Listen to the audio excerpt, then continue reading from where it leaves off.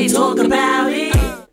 Welcome back to She Could Talk the podcast. I am your host, Colleen, aka Gongly MC, on Instagram if you want to see what we rocking out to, if you want to hit us up for collaborations. I just posted the 2023 on Rap from Spotify, so shout out to you all for all the love. Shout out for all of the playlists, acceptances that I received this year, and I'm truly grateful and blessed. So thank you all. Also, if you want to see what we're cooking, what we're saucing and tossing, especially for the holidays, you can go over to Colleen Eat Wings. How can I almost forget my IG for the foodies? Colleen Eat Wings on Instagram. Or we got the She Could Talk podcast Instagram. ODing on Instagram. We also got the DOE_records. But you know what we can do to keep that simple? You can go over to the One Stop Shop, the official website, www.doerecords.com. That's www.doerecords.com. If you want to submit music for consideration, hit me up for an interview, collaborations, or if you just want to get all the links for all of the podcasts, episodes, or the IGs, or anything like that, you can just go over to the website. And once again, that's doerecords.com.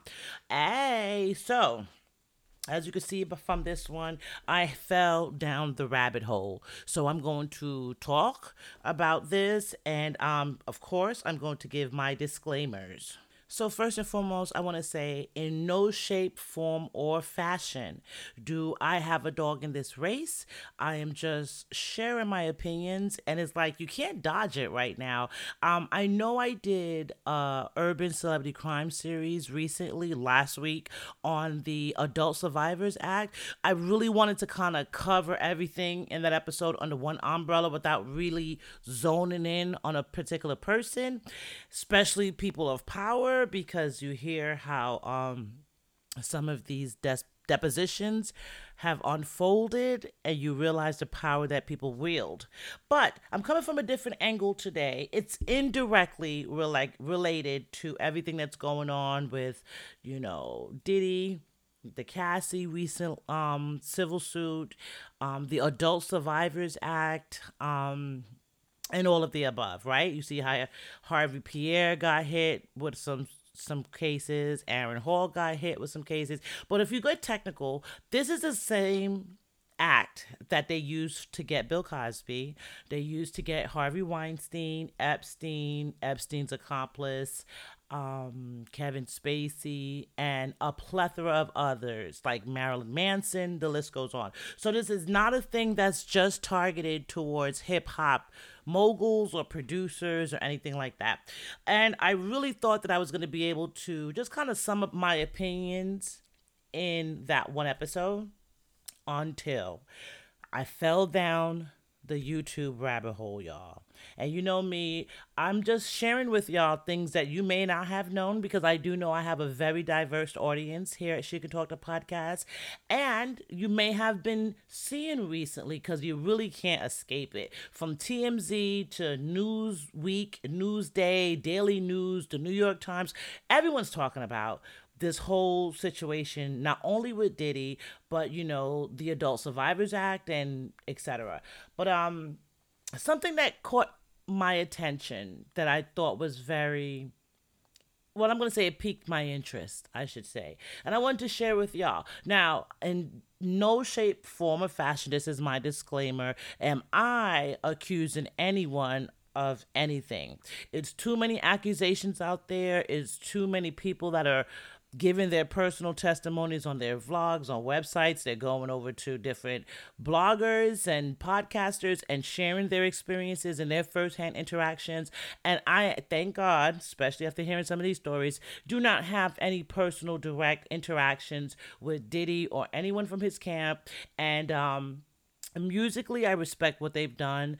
Now, this other stuff is crazy. It's like, I don't know where to go with it, because I mean, the reality is you've heard about this stuff for years. Like, if you're from New York, I'm talking about pre-internet, and I'm pre-internet.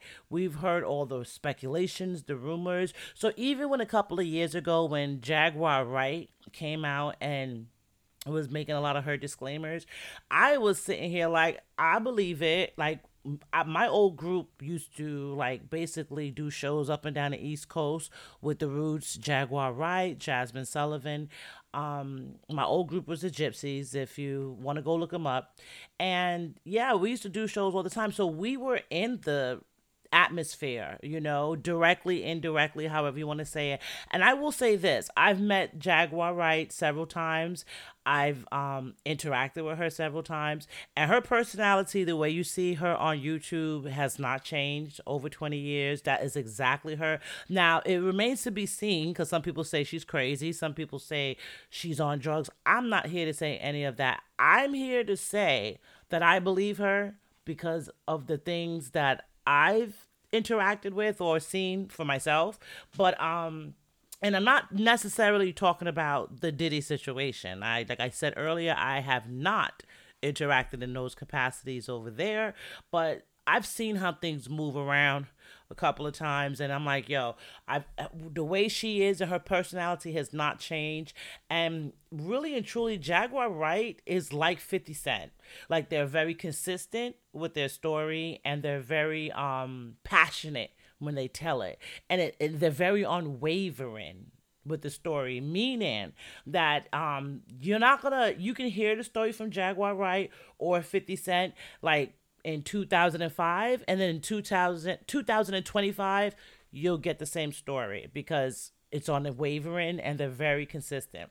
So with that being said, I fell down a couple of rabbit holes, and to do this new episode, I said I wanted to touch on something indirectly related to this whole situation, right? Okay, so as we all know, rest in peace to Kim Porter. She was a beautiful woman. I followed her. I followed the Three Brown Girls, which was like her fashion company, I believe, healthcare, beauty care, skin line, exercise. It was just like a lifestyle, right? With her and her two besties. I thought she was beautiful with her kids. I just thought she was just a beautiful person all around that I seen online. Never interacted with her directly. So, there's rumors swirling around her death, and a lot of people saying that it was intentional, her death, and it was because she was writing a book. So I don't know anything about that, and I'm not here to say like that's fact, this is true, this is what I think. No, that's not what I'm here for. I just wanted to share some things with y'all that I thought was interesting or piqued my interest, and I said, hey, am I reaching? You could tell me. So I said, well, if anyone could write a book and give a lot of details, it could be the mother of his child, right? Look at Cassie. Cassie did not have any children for him, but she was with him for 12 years. And they said originally, I don't know how true it is, allegedly, the original deposition was 60 pages, and they were able to condense it and shrink it down to the 35-page deposition that's all over the internet right now. 60 pages. First of all, I think 35 is a lot. And like, I don't know. It's very shocking, right? To go into all of that and hear it. So she had to shrink that down from 60. Yeah, she could write a book, right? And if that was just a girlfriend of over 10 years, 10 plus years, what would the mother of his child be able to say, right? And because she's not here to say it, you have a lot of speculation, a lot of other people's opinions. They're sharing how, like, hey, she was writing a book. Hey, it's in the cloud. It's not in the cloud. It was on her laptop. The laptop got it got stolen. So many different speculations. I don't know. Like the truth is yet to be seen, right? But I thought it was interesting because that's the segue that I'm going into this episode here with. So Kim Porter died under mysterious circumstances, and allegedly she was working on a tell-all book about her life. Albie Shore, they said recently, was working on a biography of his life, and he fell ill and was in a coma for like majority of this year, and he's in rehabilitation right now trying to get back. So he's up, he's out of his coma, but it's like a long road to full recovery. What happened? Why is it that people, soon as they write tell-all books about themselves, they fall ill or die under mysterious circumstances? One to grow on. So that made me look a little bit deeper and say, well, did anyone else try to write a book that included anything or insinuated anything towards, you know, Diddy? I can't even lie. I'm scared to say his name, y'all, because I know he's a powerful man and I respect the power. Little old me, I do not have a dog in a race. I'm just really sharing this for informational purposes, educational purposes, and entertainment purposes, right? And I don't really think that the demise of someone or the trauma of another person is entertainment, but it is a rabbit hole, and I know that all of us have been down this rabbit hole for the last couple of days, and every day that I try to climb out, 50 Cent just pulls me back in. I swear, he'll post something, next thing you know, I'm like looking like, let me look. But I even pulled the Chappelle Show on Netflix and watched the Chappelle Show one night. Like, you know, we were here chilling, like, yeah, cooking dinner. I want to see the episode about making the band. And, you know, I think everything, like with the Boondocks, the Chappelle Show, everything, with the mature mind and how many years later from watching it when it originally came out, it's still funny, but you still have a different perspective nowadays. So looking at it, that episode is like, wow, it was so funny, and you could look at it like, oh, he was just over exaggerating how Puffy is or how he was towards the band on the show. But looking at it after all of this stuff, it kind of gives you the vibe of a serious dictator, you know, for lack of a better word. So I don't know. You guys look it up. Look up the Dave Chappelle episode when he did he making a band, and tell me from the lens of 2023 and with the information that has been shared with us in the news recently, do you feel like Dave Chappelle was just strictly focusing on the show, or was he sliding in some innuendos to let you know, like, hey, yo, Puffy's a wild boy for real, or a wild man for real? So I think the latter, but that's my opinion. So I watched that. I watched the episode of Making the Band, well, the Dave Chappelle spinoff or parody of it, and still funny, but he kind of give it like an eye of discernment this time around. You're looking at it like, well, wait a minute, was he being funny, or is he really diabolical? So that type of aspect. Another thing that I came across, because the thing that's been on my mind lately throughout this whole thing with this, Adult Survivors Act, with Diddy and his freak offs coming to light, the 10 plus years of torture or abuse that Cassie had to deal with, coupled with Kim Porter's stories and everything, it just kind of made me feel like, was Wendy Williams correct? I remember in New York when she was on radio, so this is before the Wendy Williams show, all that stuff. Like, the Wendy Williams that you see on TV was like the Oprah version of Wendy. Like, if you say the different variations of Wendy, when she first started out maybe in college radio, then she got her break, and then she became like the queen of gossip, and then she became banned and became like a pariah in radio. Then she reinvented herself, came back to radio, and then got a talk show, like a TV show. Like, she has did a lot. I gotta give a little clap for Wendy Williams. Yeah. And I'm going to give her flowers tonight. A little shout out. The reason why I say that is because I cannot help but to think about Wendy through all of this. I know how so many people hated her, so many people tried to discredit her and say, oh, she didn't know what she was talking about. And I agree, not saying I agree with that she doesn't know what she's talking about. I agree that she was harsh on people, and I agree that she definitely wanted to get the tea and get to the nitty gritty, but she opened the doors for all these other people we see. We see the Tasha K's, all the tea parties, like all these different people that use the blueprint from Wendy Williams. And I can't help to think about there was a time when she was in radio and she kept on having like a blind topic item about a gay rapper. And she was like, he's a gay rapper, he does this. Like, she would give, descriptions about parties or descriptions about what he did to someone somewhere in public or where he was seen and blah, blah, blah. So it was so many blind topics to the point that people were literally narrowing it down. Like, it has to be this one, it has to be this one.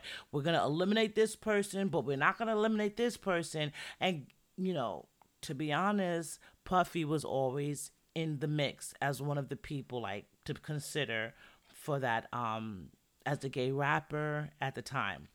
But then years passed, she got off of radio. Well, it was worked out not in her favor, and she was banned from New York radio, went to Philly for a little bit. And actually, I feel like I'm not doing the history justice. So, Miss Williams, if you're out there, I apologize. I give you nothing but respect. But what I will say is, I know she was banned from New York and exiled. So she basically had to go to like the Virgin Islands or the Bahamas radio and then work her way back into the States. And she got to Philly, and then she worked her way back up to like New York radio, VH1, and then the Wendy Williams show. But a lot of people try to discredit her. A lot of people try to say that, she's always focusing on the downfall and etc. But as time, because they say time is the truth teller, right? Time tells all truth. So as time goes on, a lot of her blind topics have been confirmed. I remember she even made a little like passing comment about Mr. C and saying how Mr. C lived next door to her, or a tranny lived next door to her that Mr. C used to come see. I don't remember the clear story because this was back in radio days. And if you look it up, you could probably find it on YouTube somewhere. But she always had those pockets of information that we would be like, especially in the 90s, we were like, yo, that's crazy. Ain't nobody gay in hip hop. Like, it was just like not a thing, right? It was there. It was gay people everywhere, in hip hop included, but not out and about, right? And open. So for her to constantly be saying that, it kind of felt like maybe she was trying to bully people versus really trying to bring forth or shed some light on something, which ultimately at that time, if you were bringing someone's like sexual preference, which was not of the norm, to the forefront, 9 times out of 10, it's going to be considered like an exposure, and it could hurt their career, it could hurt like their image. So a lot of people wanted to avoid that, and then that kind of rolled into like the hate train for Wendy, like, yo, you a hater, you're this, you're that, and kind of rolled into it. But then I said this because you've heard several people come out in the last couple of weeks, ever since the Cassie deposition, saying how what they've encountered. Recently, there was I don't know what he is. I don't know if he's a YouTuber or social media influencer. I don't know. But there's a guy named Fat Drew, and he said he was on Star Island, and he went to a party with one of his DJ friends, and they was in there partying, and he's looking for a bathroom, and he stumbles across a room where Puffy and a couple of other guys are laying around, basically so comfortable, all they were missing was grapes, like to feed each other. They were lounging on each other's laps and having a good time. And the security guard saw him, everybody saw him, and was like, what the fuck is he doing here? And they escorted him out. He said he had anxiety from going to that party because he didn't know if he would ever get a backlash for it, or if someone would come looking for him for it, because he's seen something that maybe he wasn't supposed to see. You hear a lot of these stories, though, and Wendy was one of the first ones that told those stories. So it leads me to say this question here: who else is in the room? And could that be why a lot of them were upset with Wendy back then? Because if you expose one, then you could potentially expose more who were in the parties in attendance, who was also participating, and maybe some of them are married and have kids, right? Now, don't get me wrong. This is my other disclaimer. I have nothing against gay people. I have nothing against anyone who's sexually free, sexually liberated. Do you? But I say be 100% free and completely do you. Don't do it secretly. I'm not saying have an orgy in front of everybody and your kids on Christmas. No. But I'm saying be you and live in your truth. You know what I'm saying? That's all I'm saying about that. And I'm saying also at the same time, I feel like Wendy has been persecuted, you know? Yeah, like you're probably saying, like, well, clean, no, her husband publicly humiliated her and, caused her downfall, and then she caused her downfall, et cetera, et cetera. I mean, I get it. She's a sick woman. I'm not here to judge her on that or persecute her further.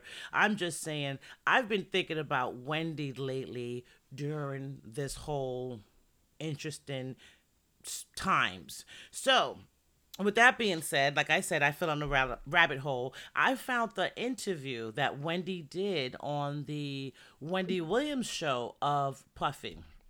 And the interview, I will say this, and I will always give Puffy this. He's very debonair, very smooth, very welcoming. Like, he has a larger than life personality, and you have no choice but to get drawn in. And I feel like man and woman, I understand. However, you see that conveyed on the interview as well with him and Wendy. He was like really suave, debonair. He had on like Givenchy, Louis Vuitton. He was decked out. And you know how she always do the shoe cam and everything. But Wendy, if you ever watched her show and you're familiar with her and her guests, she's very in control. Not saying that she's bullying the guest around, but she's very confident when she's talking to them, and she's like, "Hey girl, let me see your shoes. How you doing? Oh, you look, oh, he smells nice."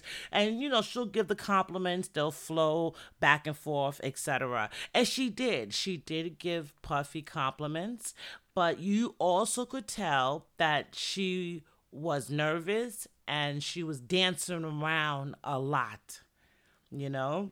And it was at one point in time where she kind of was like stumbling through a question about, his kids and his three baby mothers. And honestly, I really don't know what she was asking, but she was like, okay, so you have six kids, three baby mothers, six kids, three baby mothers. And I guess she was trying to, get to the point of like, how do they all get along or whatever. But he kept on looking at her like side eye way, like, you like, spit it out, bitch, what you trying to say? And, he kind of cut her off and was like, they all taken care of.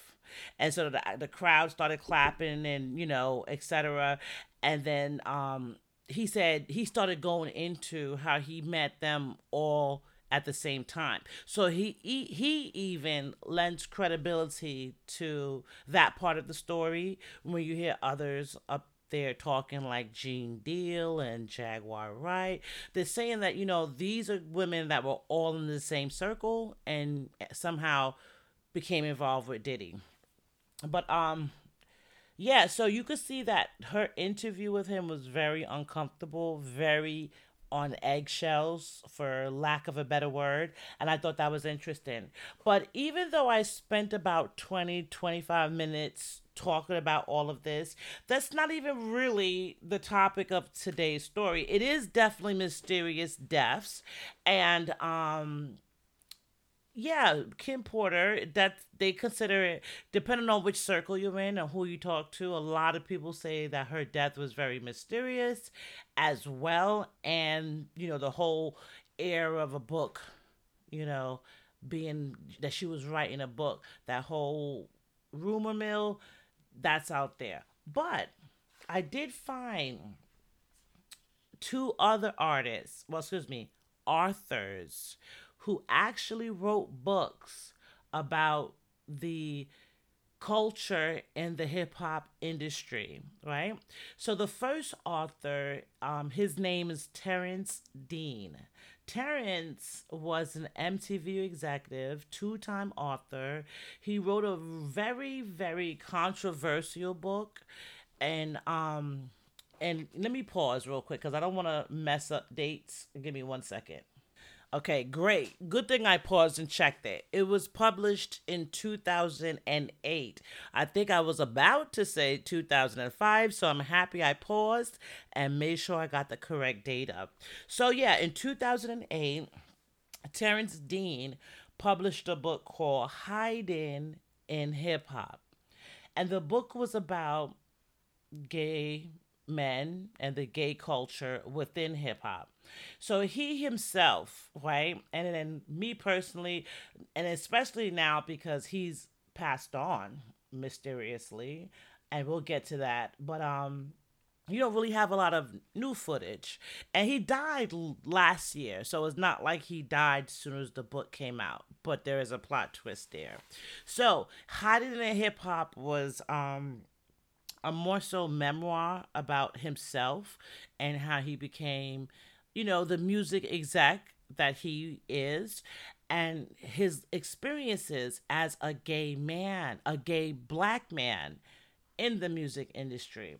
So, one of the biggest things and one of the biggest points he tried to make with his book is that is a lot more gay men in the industry than you think. Right now, 2023, we're like, so what? Who cares? Myself included. Like, if you gay, you're gay. 2008, maybe it was probably still controversial. I definitely know 98 and 88 controversy. So, but guess what? It was there too in those times as well.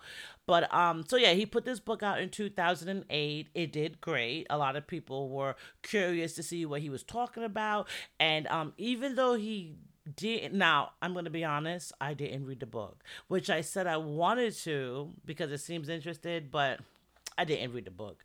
But based on reviews, based on, talks, based on his interviews that he had about the book, it seems like he kept some names, changed some names to protect the not so innocent. And yeah, so it kind of left like a guessing game for the audience. So the readers had to kind of decipher who was who based on certain descriptions or based on certain attributes or titles that they held or what they were, like what their positions were. So they're like, oh, this might be Puffy. So Puffy was a name that came up back then. Like, yeah, he's definitely one of the guys that he's talking about in the book. However, it was never confirmed, right? So I fell down that rabbit hole of Terrence Dean and looking up his interviews, trying to see, his opinion on stuff. So, two things that stuck out to me that was very interesting.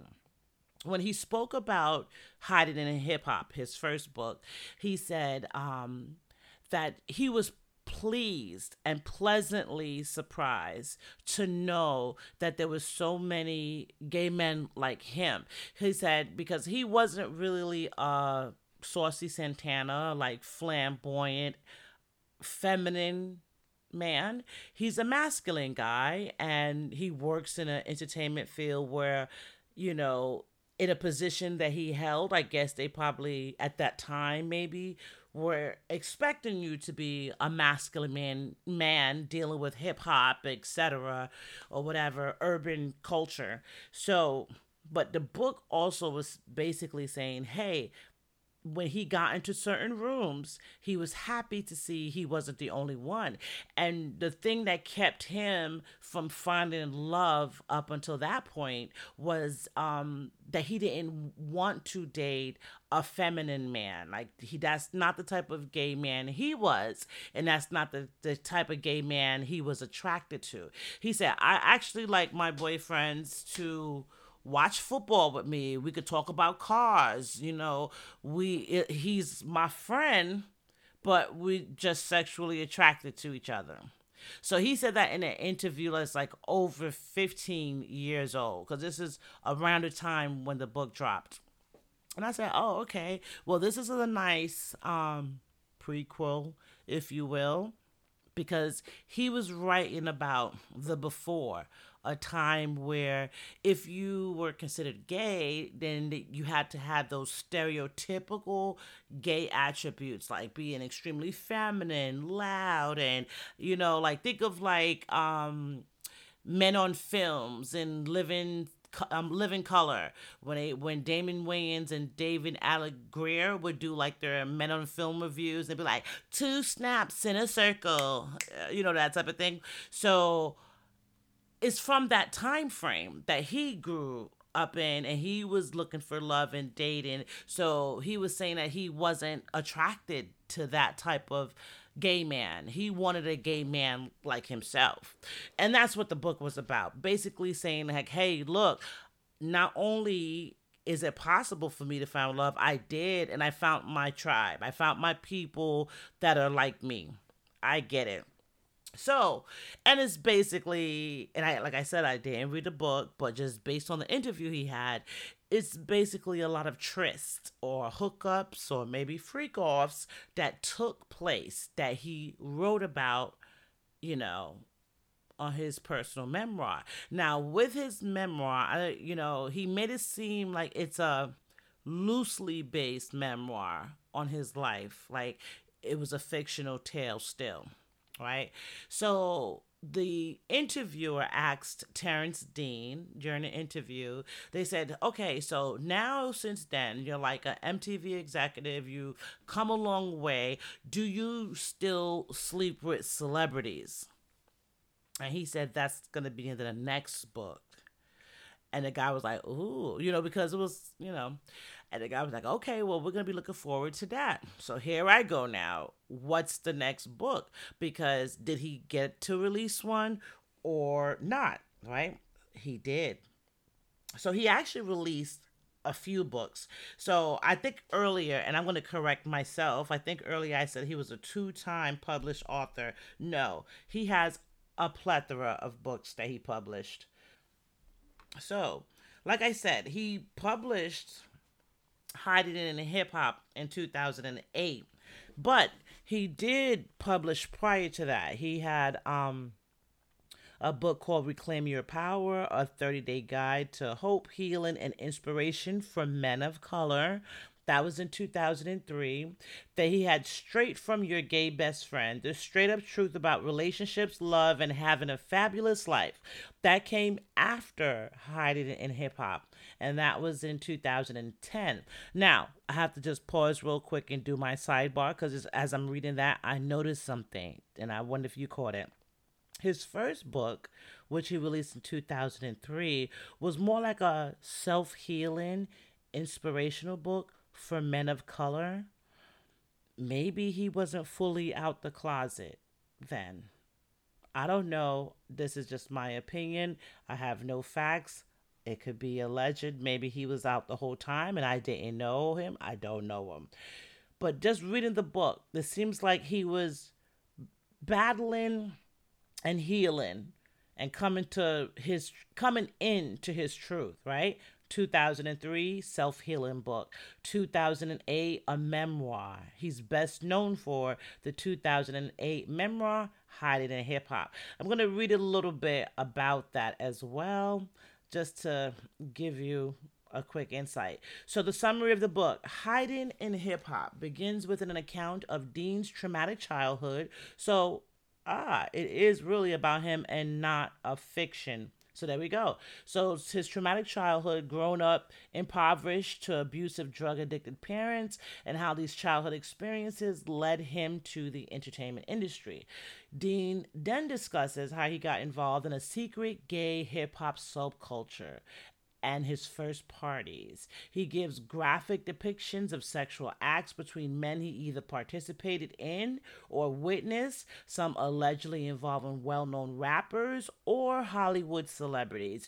Throughout the book, Dean refers to himself and various individuals as being down low or down low gay men who have sex with men but do not consider themselves gay or in the closet. So do you see what I'm saying right there? I didn't even read the book, and something said just read that summary. But before we go into anything further, didn't I just say 2003? He seemed like he may have been still in the closet, so he did a healing book. That book was definitely for him and definitely for his peers that he knew was in the same boat, that they was probably fighting that, uncomfortness of wanting, to be in a relationship with a man, but society is not deemed acceptable by society at that time. So in 2008, the reins start loosening, the gates start loosening a little bit more, and he felt comfortable to put out his memoir. So a lot of people was like, wow, okay.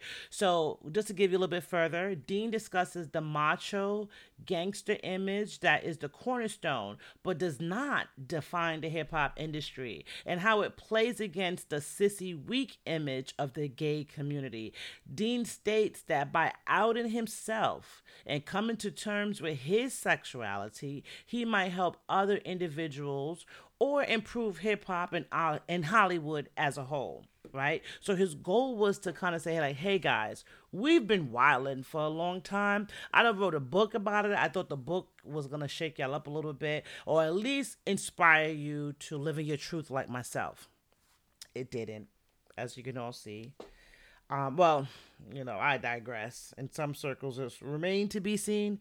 But I thought that was very interesting that he made a bold step forward, because to me, I feel like, I really have to give Terrence Dean a round of applause.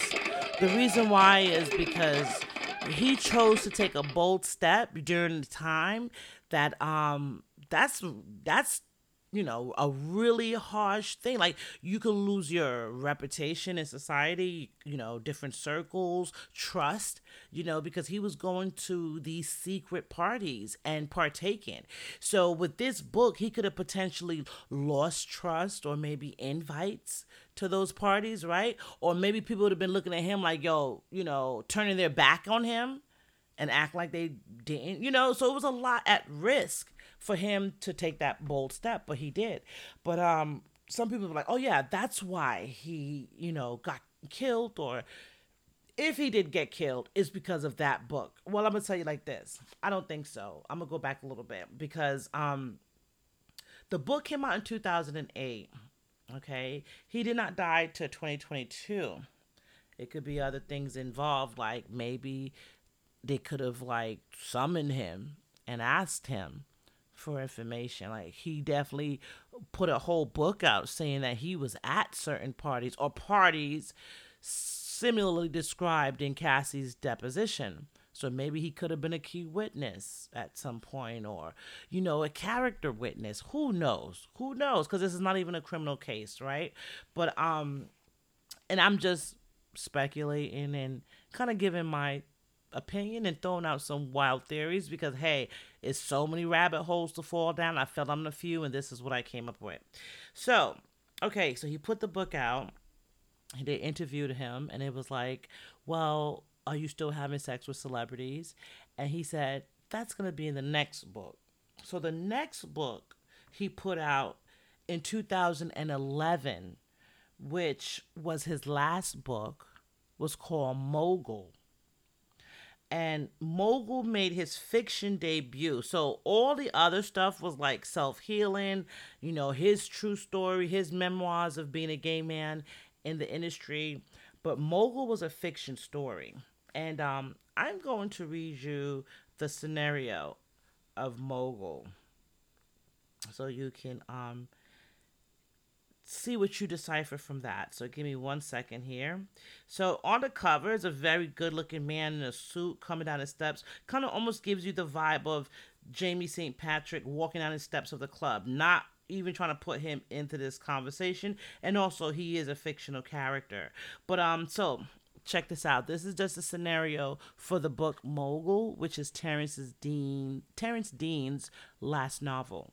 So, after a sudden death of his father, a renowned jazz musician, Aaron Big AT Tremble, clings to music as an escape. Making hip hop beats becomes his life. His love for music lands him at the estate of Larry Pop Singleton, a retired and respected hip hop music mogul who sees something special in Big AT. He also knows the truth about his sexuality. With Pop's blessings and nurturing, Big AT is on the path to becoming the next great hip hop producer in New York. With the help of Pop and the Family, a network of secretly gay men in the hip hop world, Big AT finds success and starts his own music label. He's signed and worked with some of the biggest hip hop artists in the country. One of them is Brooklyn native lyricist Tick Man. Together, they are making sweet music together. Tick Man and Big AT's relationship goes beyond producer and rapper. They become secret lovers. Now, nothing can stop Big AT. All of the radio stations play his music. He has music, money, fame, and Jasmine, his girlfriend who doesn't know about his secret love for men. However, at the pinnacle of his career, compromising photos of Big AT land on the desk of a national news program and in the hands of his girlfriend. Big AT, for the first time, is at the crossroads in his career and comes out publicly with his secret. Well, will he come out publicly with his secret or watch his music empire crumble? So you tell me how you feel about that. That was the scenario straight off of Amazon. Last book. When I read that, I said, ugh. Now, I have to throw my disclaimers in there. This is all for educational, entertainment purposes, and allegedly. Just reading that book with a vivid imagination, I would say that the retired hip-hop mogul would be Andre Harrell, that, had the secret gay society of men that helped push Big AT, a.k.a. Puff Daddy, to the top. He helped him get his record label, and then he got a Brooklyn artist, lyricist named Tick Man, Biggie. Now, it could be, of course, it's a fiction, right? So am I going to say Biggie and Puffy were lovers? No, I'm not saying that at all. But, it's fiction. So, of course, they're going to change some stuff around and make it plot worthy, I guess, to sell. But that's very interesting.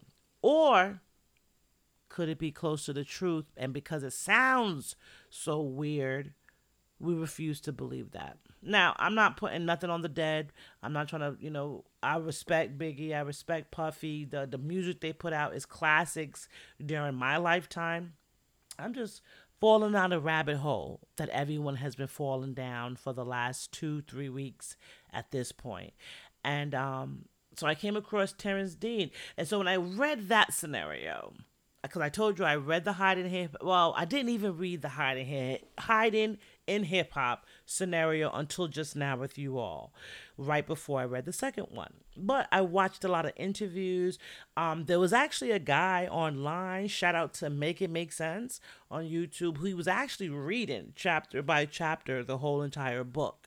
And I was like, I'm not going to sit through this whole book. But, I kind of caught a gist of, couple 10 minutes here, there listening to what he was talking about. And he was jumping to the juicy parts, so you already know.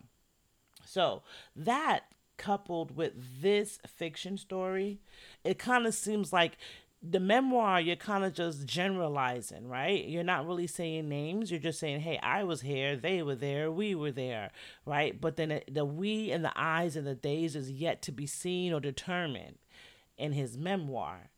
But if you was to read the memoir and then segue into the mogul novel, it kind of hones you in a little bit more on who he could be talking about in his memoir, in my opinion. So he put that out in 2011. So a lot of people like, well, he put that out in 2011. When did he die? Like, how is it? How do we know that it's connected, etc.?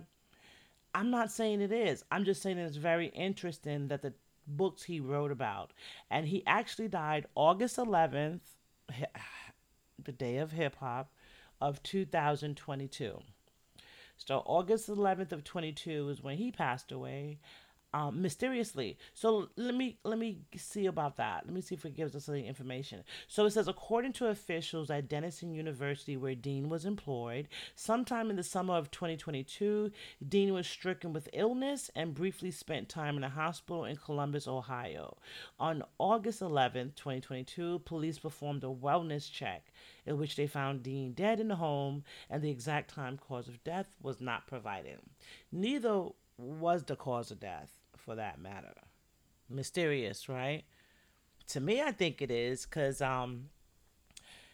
for example, just like this, like he wasn't in, not at least not mine, and you could tell by the other YouTubers and bloggers, Terrence Dean was not a name that was on a lot of people's lists. You had to be in certain circles to know him, and of course, it had to be the industry circles, executive circles, the behind the scenes, behind the curtains, to kind of put that face to that name, right? And then the book that was in 2008, and the internet, marketing on the internet, the way we use the internet and social media was completely different. We were still like in toddler stages of doing stuff. You know what I'm saying? So his book could have been promoted well, but it could have still been missed by others like myself, who is not in the gay community, but I probably still would have been intrigued to read it because it is the music industry and I'm a part of that community, and that's something that's interesting to me.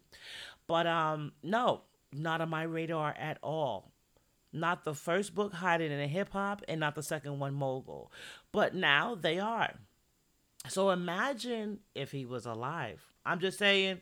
So, like, for example, his bodyguard that Cassie named in the deposition that said he stopped the fights a couple of times and he stopped the abuse, he came forward. Even though he recanted his statement, he came forward and he said, yes, finally, I can not live with this. I have daughters, yes, I witnessed that.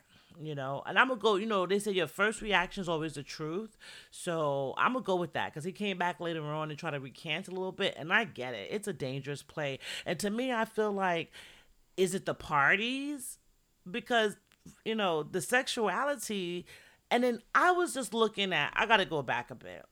I just was watching a very interesting documentary on Little Richard because that's the type of person I am. And, I'm trying to keep up with this urban celebrity crime series for you all. So when I get some time, some downtime, I sit down and I look at different things in music history. But, Little Richard, very talented dude. If you see Little Richard's pictures and videos from when he was younger, very good looking dude, very sexy in a weird androgynous way. Like he would have the wigs on or like his hair permed up and he would wear makeup and like arch his eyebrows, but he had a mustache, he had facial hair. Think of James Brown, right? So all the people that Little Richard mentored, and I know I'm going to miss a few, but off the top that I could think of, because they're in the documentary, is not only saying, yes, he did mentor me, but it's footage of them sleeping on his floor, of them like eating and living together. And that's to me the true musician life. When y'all live, eat, sleep, shit, the music together. He had Mick Jagger there with him, Mick Jagger's band. He had James Brown. He had Billy Preston. He had the Beatles, the Rolling Stones. And that's just me off the top that I could think of based on the movie that I watched not that long ago. So, Little Richard, and then here goes the innocent young Colleen. Because I remember Great Balls of Fire from the 80s. I remember him on he was in a couple of movies, and I knew he was a singer, and he was just larger than life then. And honestly, I was an innocent kid, so I knew he was feminine, but Boy George was also feminine, and I loved Boy George too. It was the music. I didn't love him. I wasn't idol worshiping and oh my God, I love Boy George, I think he's so handsome. It was I love his music. I love that vibe. It was the same thing with Little Richard. So, but in the 80s, I know he was doing interviews and telling people he was not gay. And everybody like, oh, Little Richard, come on. And he was like, no, I'm not gay. Right. So now as I'm older and I look at the documentary, that was pure satire. And that was basically tongue in cheek sarcasm because it's like, y'all know I've been gay for this whole time. But fun fact about him, one of the biggest things about Little Richard is he had a lot of orgies.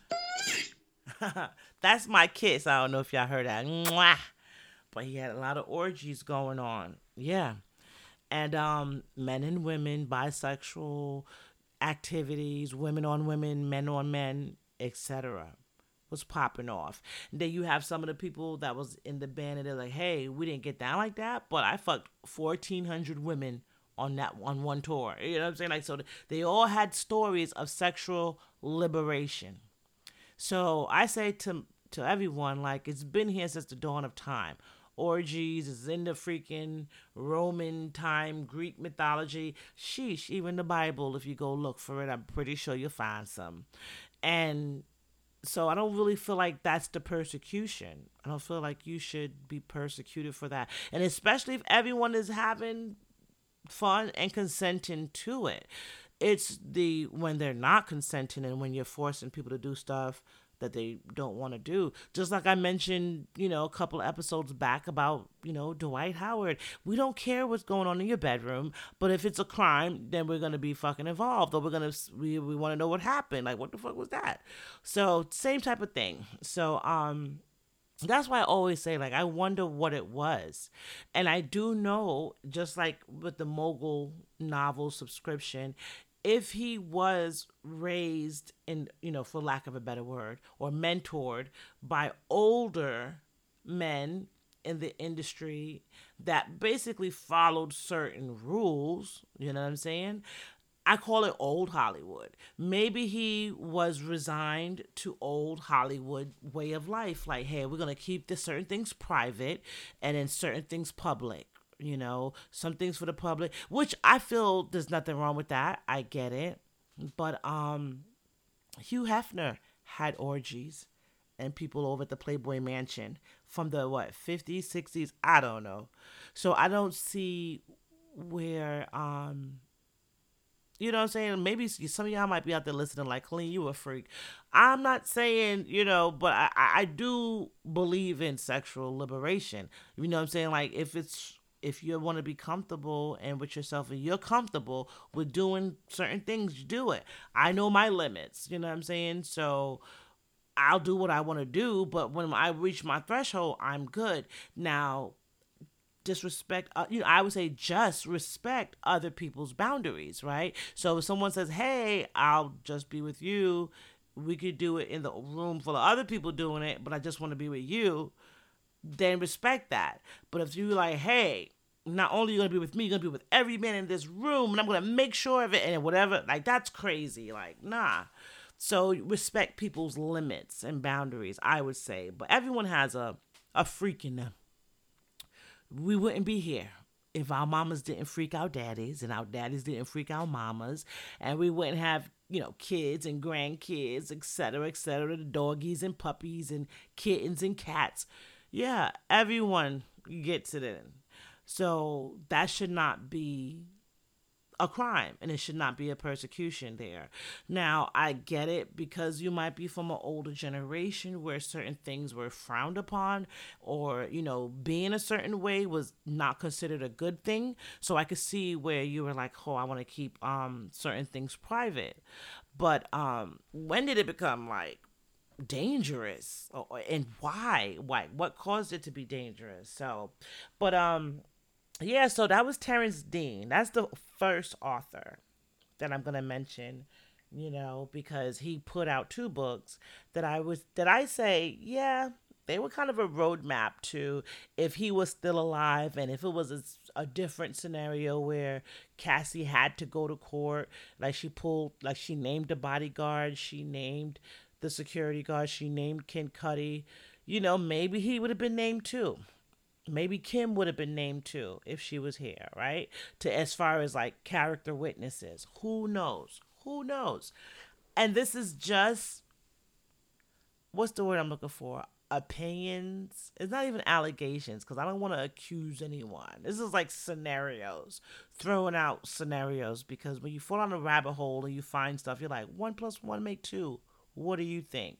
So, yeah, and just to kind of even put that little disclaimer on it, I know this is part of the Urban Celebrity Crime series, but it's not really a crime. It's more like a mystery, which still falls under crime, right? So Terrence Dean was found dead in his home after a wellness check was requested. Now, how long do you have to be non responsive, or how long does a relative have to not hear from you in order for a wellness check to be performed? You know what? Instead of me just assuming, let me pause and find out. Now, this is interesting. So, I guess when you go missing is different than a wellness check. So, they say certain things trigger a wellness check. It has to be reasonable, of course, but you might request a welfare check generally when you are worried about someone you know. You worry, your worry could stem from the person's non-responsiveness, so like they're not answering your calls, you text them, etc. Mental health, like you know they're on meds and they had a bad break before, so, and you didn't hear from them, so you just want to make sure they didn't have a bad break. If they're disabled, or elderly, I could see that. And it says, or other legitimate concerns. So that's anything else.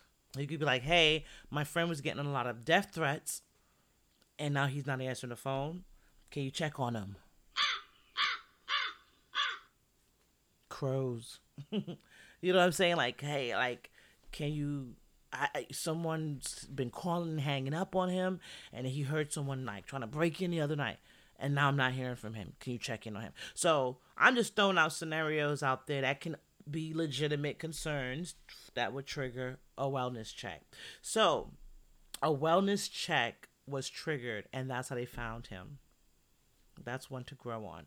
So we're going to segue from Terrence into Erica Kennedy, which is our second author that we're going to talk about today. So look up their works too. Like, I don't know, because right now I have a lot of things that I'm trying to do, so I can't really sit down and read. Plus, I'm trying to batch out these episodes for y'all. However, I do plan to take some time to circle back and read it in the future. But if you guys have time, I encourage you, read it, get back to me, give me some insight. Maybe you could be like, Colleen, you're wrong, because he says it in the book right here that he was cool, but let me know. And these are all just because I fell on the rabbit hole. My mind was working and I was like, wait a minute, this is kind of an interesting dot to connect. So you tell me if I'm reaching, and I'm okay with that because I don't want to be on anyone's radar for anything but positivity and good cheer. But anyway, so the next author was Erica Kennedy. She wrote a book called Bling. Bling Bling. And Bling was, I'm going to tell you what it's about. I'm going to try and pull up the synopsis and tell you what that's about as well. So, Erica actually died in 2012. Her book came out in 2004, her novel Bling.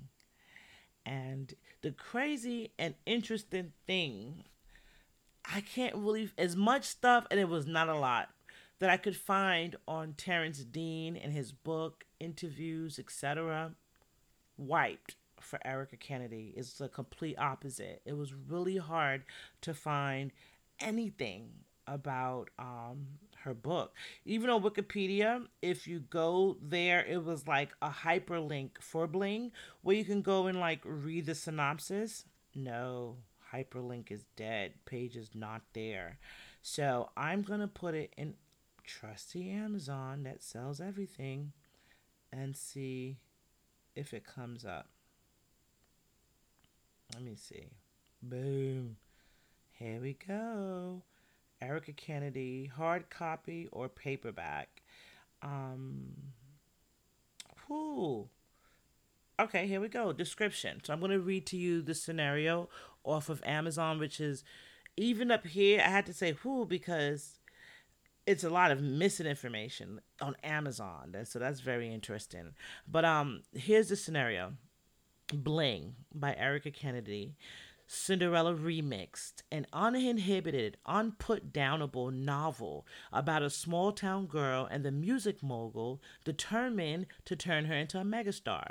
When 20-year-old Mimi travels from a small town in Ohio to New York for an audition with Lamont Jackson, head of the hottest hip hop label in the business, she has no idea that her life is about to change overnight.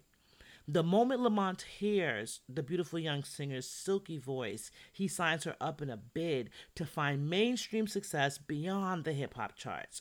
Soon, Mimi is rocking the chicest designer clothes, hanging out with an A-list crowd, and being escorted through velvet ropes in the city's most exclusive clubs. But everything comes with a price. As Lamont's new female star, Mimi is given the full makeover treatment. Fading supermodel Vanessa de la Cruz restyles bohemian Mimi into a ghetto fab glamour girl with outrageous shopping sprees at Prada and Gucci. Lena Whitaker, the hip hop obsessed daughter of a powerful attorney, is handpicked by Lamont to become her club hopping sidekick. And Mimi can't quite tell if her spotlight craving record producer Daryl McHenry is friend or foe. As Mimi is seduced by the clothes, money, and decadent lifestyles of her new crowd, she comes to see that Lamont's own future in the recording industry rests on her inexperienced shoulders. Cinderella never felt pressure like this. Okay? So it's more of a rags to riches story, definitely a fiction story, but let me give you a little bit of background that I was able to find out about the author, Erica Kennedy. She is best friends with Kim Porter and Kimora Lee Simmons. She was one of the bridesmaids in Kimora's wedding. And if you look at her, she kind of has she could be the one in the middle. Like, Kimura's Asian and black, and I'm not really quite sure what Kim's makeup is, but Erica looks like right in the middle of both of them. Like she could be related to either of them, if that makes any sense. So beautiful woman, all three of them, and they were a clique, right? So in her own right, let me see if I can get a little bit information about her, and you know give you some details about her. So she was an American author, blogger, news correspondent, fashion journalist, and a singer. So makes me feel like it could be her life, right? That she's writing about. She became a news correspondent and fashion journalist. Okay. In 2010, she was named to the list of 100 most influential African Americans, as published by Ebony magazine, known as the Ebony Power 100. So influential. She is from Queens, New York, and she was residing in Miami Beach at the time of her passing.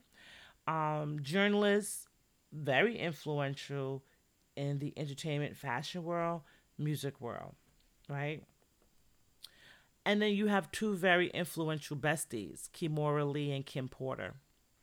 And you're hanging out with them, like traveling. Like you're not the bestie that just, hey girl, on Facebook every now and then. Like, no, they're hanging out. They're traveling the world, and they're in each other's children's lives. They're at each other's weddings. In each other's weddings, they were close.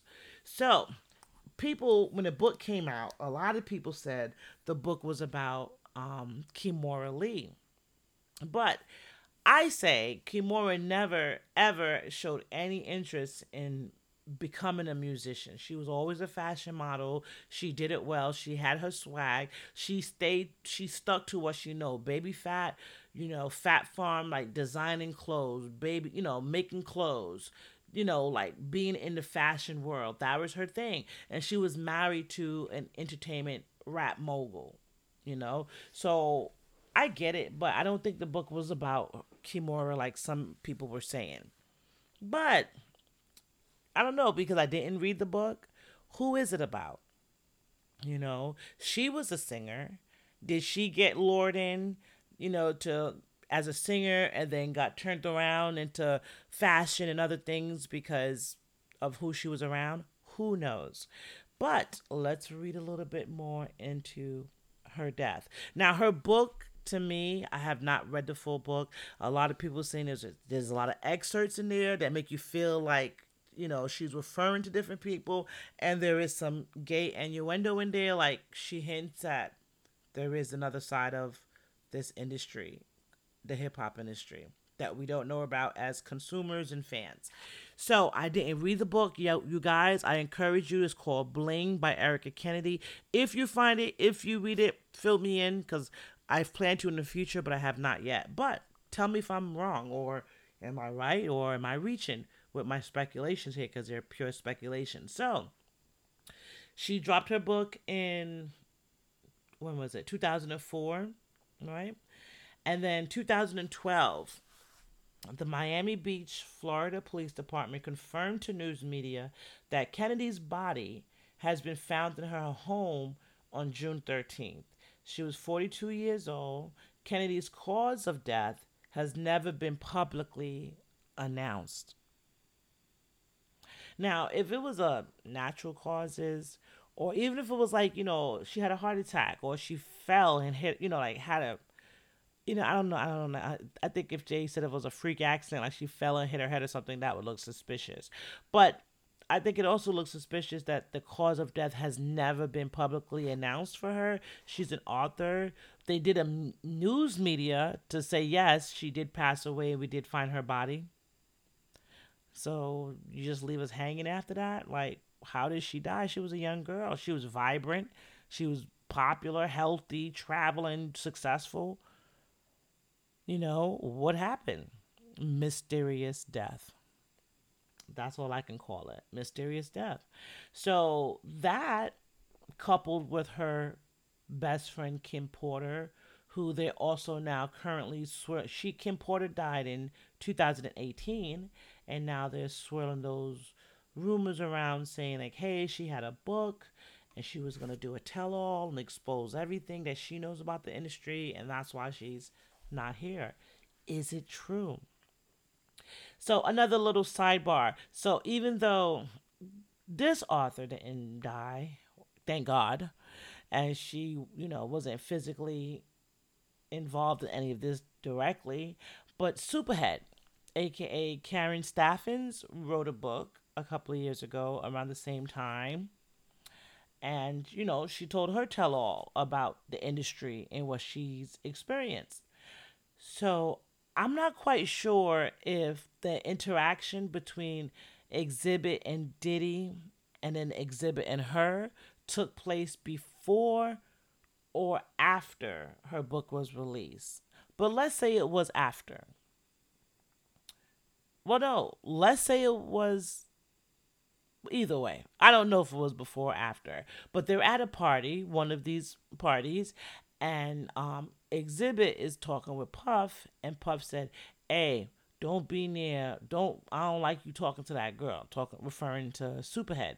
And he was like, I don't like you talking to her, like, don't talk to her, I don't trust her, you don't trust that girl. And he was like, what do you mean? What's going on? He was like, man, she'll mess around and have you with fingers in your booty and everything. Like, don't mess with that girl. So Exhibit was kind of taken aback, like, what the hell does that mean? You know what I'm saying? So he immediately, after finished speaking to Puff, beelined it over to Karen Staffens, a.k.a. Superhead, and was like, yo, what you do to that man? And she was like, what are you talking about? I'm like, yo, he was giving me a whole speech on like, he can't fuck with you. He don't want to be around you. And I should watch and be careful around you. Like, don't trust you. And you'll have fingers in my butt. Like, what is he talking about? And she was like, I don't know what he's talking about. So that's why I say it could have been before. So if it was before her book drop, maybe he knew she was about to drop a book and maybe he was trying to discredit her. If it's after the book drop, maybe he knew, he had an encounter with her. Either way you look at it, before, after, I feel like that interaction took place because he had an interaction and an encounter with Superhead that probably went extremely out of, his sexual control and he ain't like it. Now that's all speculation. Don't hold that against me. And don't be like, why are you going there? I just really wanted to highlight these two authors that passed away untimely, unexpected, under very mysterious circumstances, that had books that were touching similar topics, their experience with men in the hip hop industry of mogul status, of power. And then both of them end up dead mysteriously. I thought that was interesting. But tell me what you think. To me, I feel like if Terrence was alive, they'd be ringing his phone, honey. They would be calling him up right now. Like, hot in hip hop. Who is this about? Where was this at? Like, they would be having him on every show right now on YouTube if he was alive. So, I don't know what to say about that. But I thought that was very interesting. It's so crazy because I'm like an hour into this episode and I'm so flabbergasted. I haven't even thought of a song to play. I said I definitely want to play a Diddy song. Let me pause real quick and see what can inspire me real quick. I found the perfect song. I had to find one. So I was just like, I don't know, because when I think of Puffy, I don't really, I think of the big hits, etc. But all his hits are big. I can't even lie. But I think of more so Biggie, But I'm not gonna play Biggie tonight. I found the song. It's with Black Rob, Mark Curry, and Diddy, Bad Boy for Life. I mean, if he don't tell you nothing, he told you he was a bad boy, right? And ironically, Mark Curry recently has been one of the other people associated with him that's recently come out to speak about experiences, his time and his experiences being around him. And they're not pretty. You can go all over YouTube as well. You can find them as well. So these are, to me, some people might be like, oh, these are just people that all have a grudge or a chip on their shoulder because he's not messing with them no more. But why did it take him so long to come out? Because the floodgates opened with Cassie and they felt like, hey, he can't hurt us all at this point, I guess, right? But whatever type of power he wielded or whatever he was throwing down, he was definitely throwing it down, because a lot of these people are scared and still scared to talk and don't really want to give opinions on it. And that's why with me, I'm not saying like he's right, he's wrong or whatever. I'm just saying, like, if you're sexually free, be free. Especially in 2023, who gonna hate you? Take the power back by be like, yeah, nigga, that's what I do. But if there was other dark criminal things involved, then that's out my hands. Like, I have no opinion on that. You know what I'm saying? But yeah. So what I will say, though, I'm sending everyone involved prayers, because the one thing that I think about the most is the children. Imagine your parents did whatever they did, because all of our parents did some wild shit, but then you're seeing it on the internet. You're hearing about it. People are talking about, oh, these kids ain't his. These kids are theirs. Like, it's so much. So I send prayer out to the kids, because they're innocent in all of this. They ain't asked to be here. They ain't asked for their parents to be who their parents were, So I definitely send them love and healing energy and strength during this time, Another thing is I send prayers and strength to all the victims, men and women that might have been subjected to things that they felt were humiliating, things that they felt were violating. And, they're finally being able to have a voice and speak. Even if it was just in the form of Cassie getting that settlement, she did open the doors for the others to speak, And maybe this would be a problem that would be taken, seriously. So, and most recently, Diddy had to step down from Revolt temporarily as the CEO, manager, etc. He had to step down from the charter school. He had to sever his ties with Macy's. So even though it's not criminal, right, it still has a trickle-down effect. And he is being affected by it. And if people didn't feel a way about it, or if they didn't feel that there was some air of truth to it, they wouldn't sever ties just as quickly as he settled with Cassie. So those are my opinions. I'm not like holding and nailing anyone to the cross, because it's all alleged until proven, right? And it's it's everyone's truth. You have their side his side, her side, and the truth, right? So that remains to be seen, and I'm not really here for that on this episode. I just really wanted to give highlight to these two authors that were very closely affiliated to this whole story, to people and execs, etc.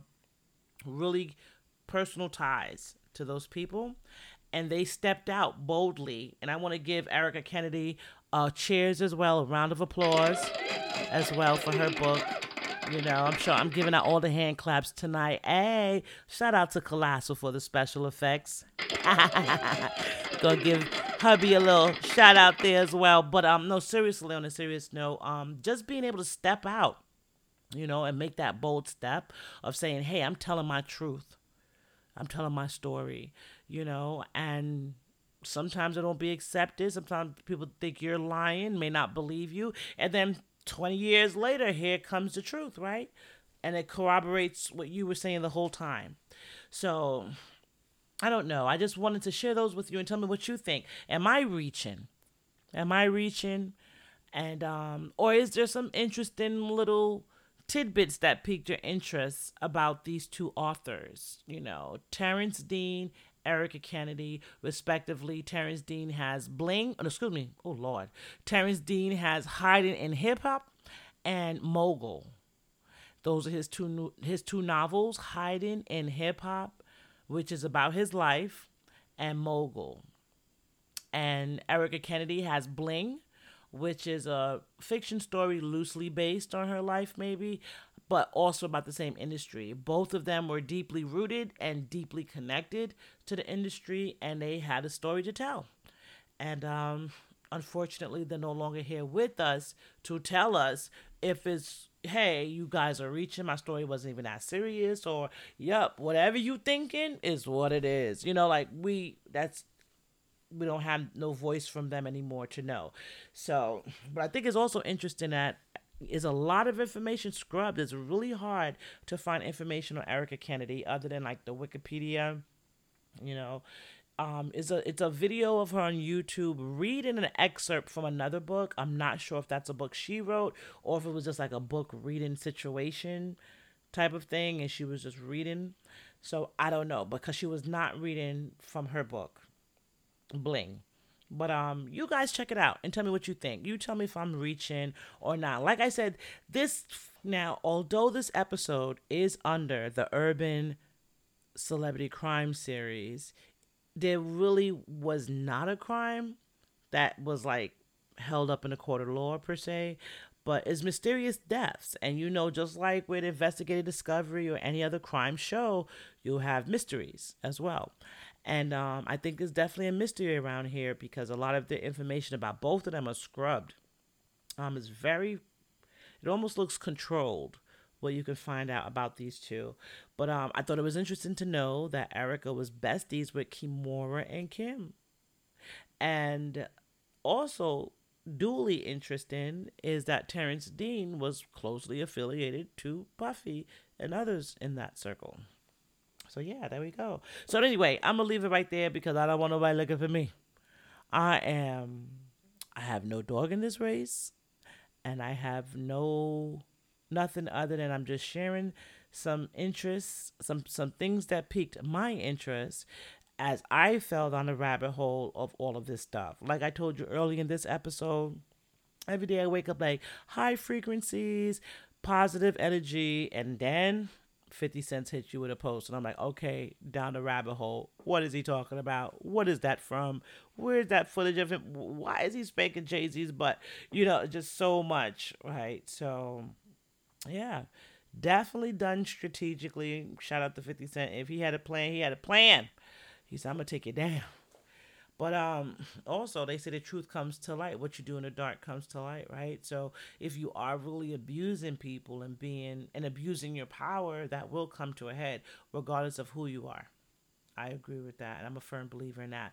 So I'm going to leave it there, but I am going to play Bad Boy for Life because he told you he a bad boy for life, right?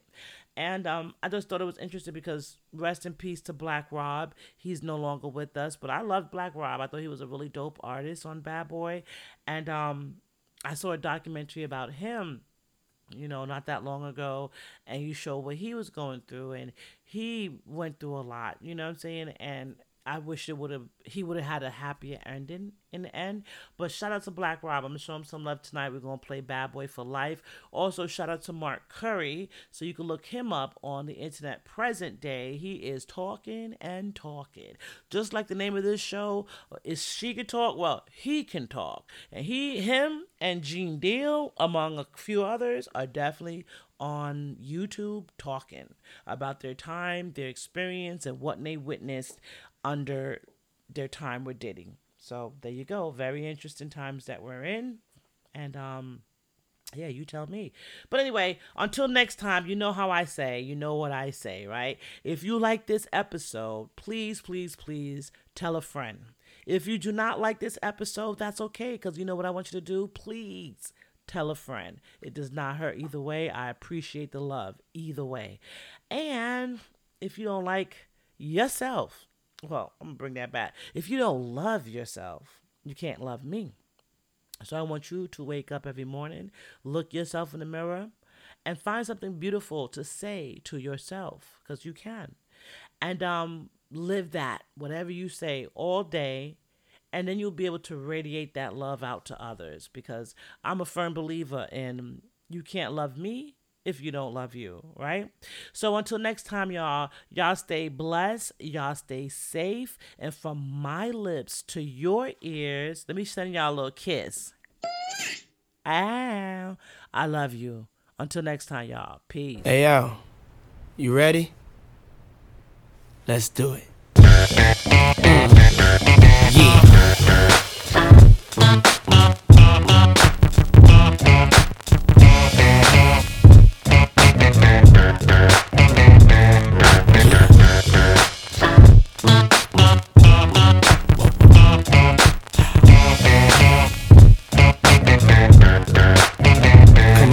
Definition of half man, half drugs, ass to clubs, bad boy, that's what's up. After bucks, crush crews after us. No games, we ain't laughing much. Nothing but big things. Check the hit list, how we twitch. What changed but the name? We still here, you're rocking with the best. Don't worry if I write rhymes, I write checks. Who's the boss? Dudes is lost. Don't think cause I'm iced out, I'ma cool off. Who else but me? And if you don't feel me, that means you can't touch me. It's ugly, trust me. Get it right, dog, we ain't never left. We just move in silence and rep to the death. It's official, I survived what I've been through. Y'all got drama, the saga continues. We ain't going nowhere. We ain't going nowhere. We can't be stopped now, cause it's bad boy for life. We ain't going nowhere. We ain't going nowhere. We can't be stopped now, cause it's bad boy for life. Hey, look, straight from the Harlem streets. I don't play, I push it down with the Harlem heat. All of a sudden, got a problem with me. Black, what happened? They run around acting like the black don't can't eat. And you know what? For some strange reason, I'm on for this medication, feeling deranged, needing for y'all to put the word out. We ain't leaving, we tryna be rich before we all stop breathing. Therefore, we kinda hustle lanes, stay laying down our muscle games, still turn dreams to flames. You got the wire? If not, I ain't saying no names, you soon expire. No pain, I feel remorseless. Of course, it's me and Diddy up first, racing Porsches with the big twin valve exhausts. On the cover of your vibes, double XLs and sauces. We ain't going nowhere. We ain't going nowhere. We ain't going nowhere. We can't be stopped now, cause it's bad boy for life. We ain't going nowhere. We ain't going nowhere. We can't be stopped now, cause it's bad boy for life. Change since the notorious. See everything still glorious. We still got warriors, still be the victorious. See it's a lot of them, but it's more of us. Still got cash to blow, raps to flow. Still them cats to know, pack the flow, that's for sure. Bottles to pop, joints to rock. Play the background, handle my jock, holding my money to get. Cars to flip, bars to sit at and sip cognac with juice to drip. Hoes to see, make sure they knowin' it's me. Drop that D, can't believe that I am C. Bad boy to the casket drop, gotta love it, place nothing above it. It's on like that, don't believe we ain't going like that. For always gonna be here, we there, every It's year. We ain't going nowhere. We ain't going nowhere. We ain't going nowhere. We can't be stopped now, cause it's bad boy for life. We ain't going nowhere. We ain't going nowhere.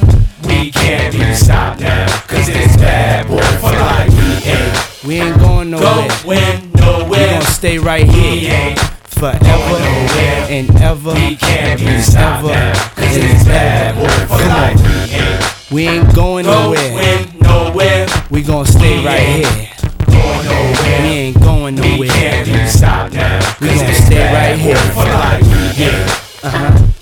We ain't going nowhere. We ain't going nowhere.